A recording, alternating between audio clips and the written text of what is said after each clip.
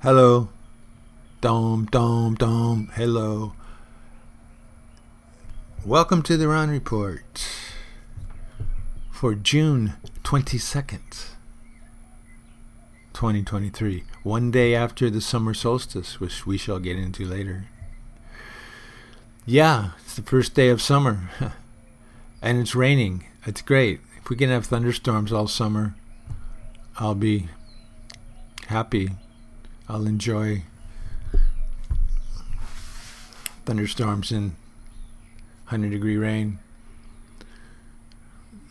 So, the name of this podcast is Visiting, Listening, and the Power of Being Silent. Yep, that's what came out. Part 1, Visiting. I remember when I was a little kid, a rugrat actually. Television was not well established yet, and even if you had one, there were only 3 channels, if the weather was right. Anyways, my parents would take us kids out visiting to a neighbor's house for the purpose of having a conversation. There we would sit around the coffee table in the living room and talk. The adults would sit around and talk. I would roam the room, explore, examine the books and the bric-brac on the lower shelves, crawl under the table. My father was the minister of a small clan of Baptists that met at the church 2 or 3 times a week. And the purpose of his visit was not only to say hello and be sociable, but also to encourage the spiritual growth of his congregants and ensure their attendance at church. I didn't know any of that. I was just playing and casually noticing that the adults were very intent about talking to each other. They were into it. It seemed to me like a pretty boring way to try to have fun. I remember feeling fortunate that I was a kid and could crawl around and sit under the table where no one could see me and I could hear everything. I didn't have to say anything. Part 2, Listening. As it turns out, listening is one of the most effective therapies we can offer each other. It's used clinically with positive results, often replacing drugs, which aren't needed because the person is able to talk it out, unwind, and understand what's happening in their own minds. It's used between good friends when they give each other the time to express what's on their minds, and the friend listens with a kind and compassionate ear. It is revelatory for the listener and for the storyteller. It's often transformative because verbally putting things into words activates a deeper understanding of what previously may have only been an idea or a memory hanging out in some remote part of your brain. I had a conversation with a friend the other day. She came over to my house for a totally unrelated reason. She thought it was the party day. No, that's next week, I informed her.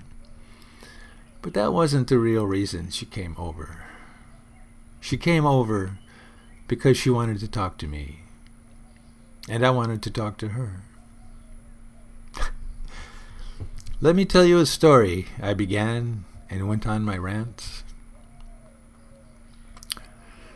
She listened patiently and with compassion because she's a friend, and I told her my story, and then she began.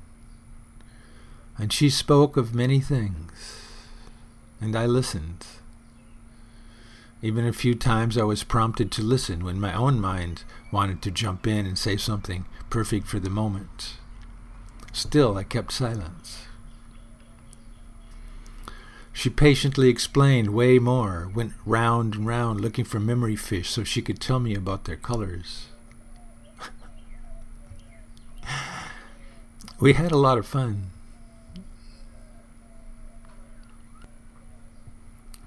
Part 3. The power of being silent. This is something I'm trying to learn. There is a time to be silent, and there is a time to speak. I have learned that much. I think it could qualify as a life skill, one of the basic ones. Like maybe something the Greeks taught back in the day, along with oratory and mathematics and gymnasium. I tried it at the Summer Solstice Soiree yesterday in the backyard to see what would happen. That was my intention anyway, to see if I actually could be silent. Part 3B, the party. Well, adjudicate this. I tried to be circumspect. But it was a party. There were conversations going on all over the backyard and inside the house. Conversations started over a common observation, a favorable comment, and off they would go, bonding and exchanging words. The backyard was open and people were spread out. But when it started to rain and we all rushed into the house with the pillows over our head, it got very much more concentrated. We settled down in a large clump in the living room. Poetry was performed, and people started playing assorted musical instruments, mostly drums of one type or another, singing bowls, a large brass thing shaped like a cymbal that made the most mellifluous, boingy sounds. A lot of dinging and trilling. A flute player showed up. It was raucous, but not unruly. It was spontaneous and soon grew into body dancing and hand dancing and singing too, if you can call it that. Laughing Wolves was the name of one of the songs. And the room kind of divided at one point.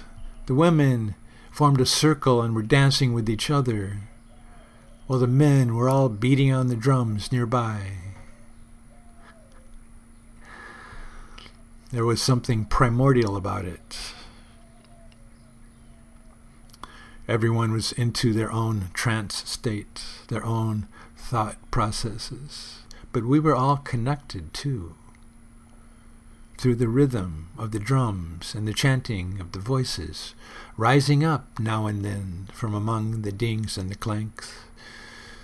And whether it was from the women or the men, it didn't matter at all, as it was well received and holy.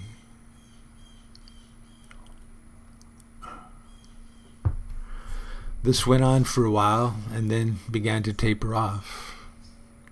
People started moving around, getting something to drink, checking out the food table, where a mighty potlatch had been established.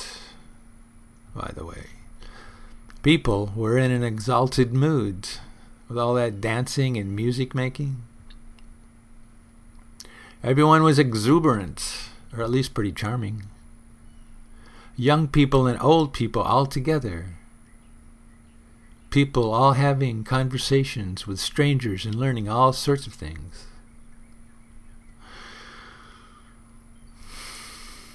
At one point in the evening, I remembered my vow of silence, and then I hadn't done any of that. I hadn't even tried to remember. I had whooped and hollered with the music, done my poetry, told people all about it. Oh, I was vociferous, plenty. And this morning, as I sit down to write, I realize how much communication was going on last night. In at least a half dozen different languages. Dancing, talking, walking, music, screeching, And the invisible fifth kind, the kinesthetic body language, where we notice subtle cues and signals, voice tonality and attention retention. Like how we shine like a bright little candle when we're enjoying ourselves, and other people can feel that. That's a communication. It was a multi-channel, high-frequency, interference-free interaction of the species happening right there in my living room. It was listening and speaking in graceful concert with each other. It was a raging torrent of communication. It was a Summer Solstice Soiree. And everything had changed. And now the days were getting shorter, not longer. And it was celebrating the change. Forget about being quiet. Interact. Be entertained. Find a channel and broadcast your signal. That's my takeaway.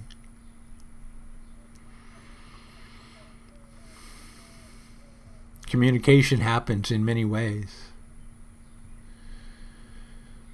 We really don't have to work that hard at it. We just need to notice it and enjoy it when it's happening. Well, I'm relieved. I don't have to shut up. Just listen up once in a while.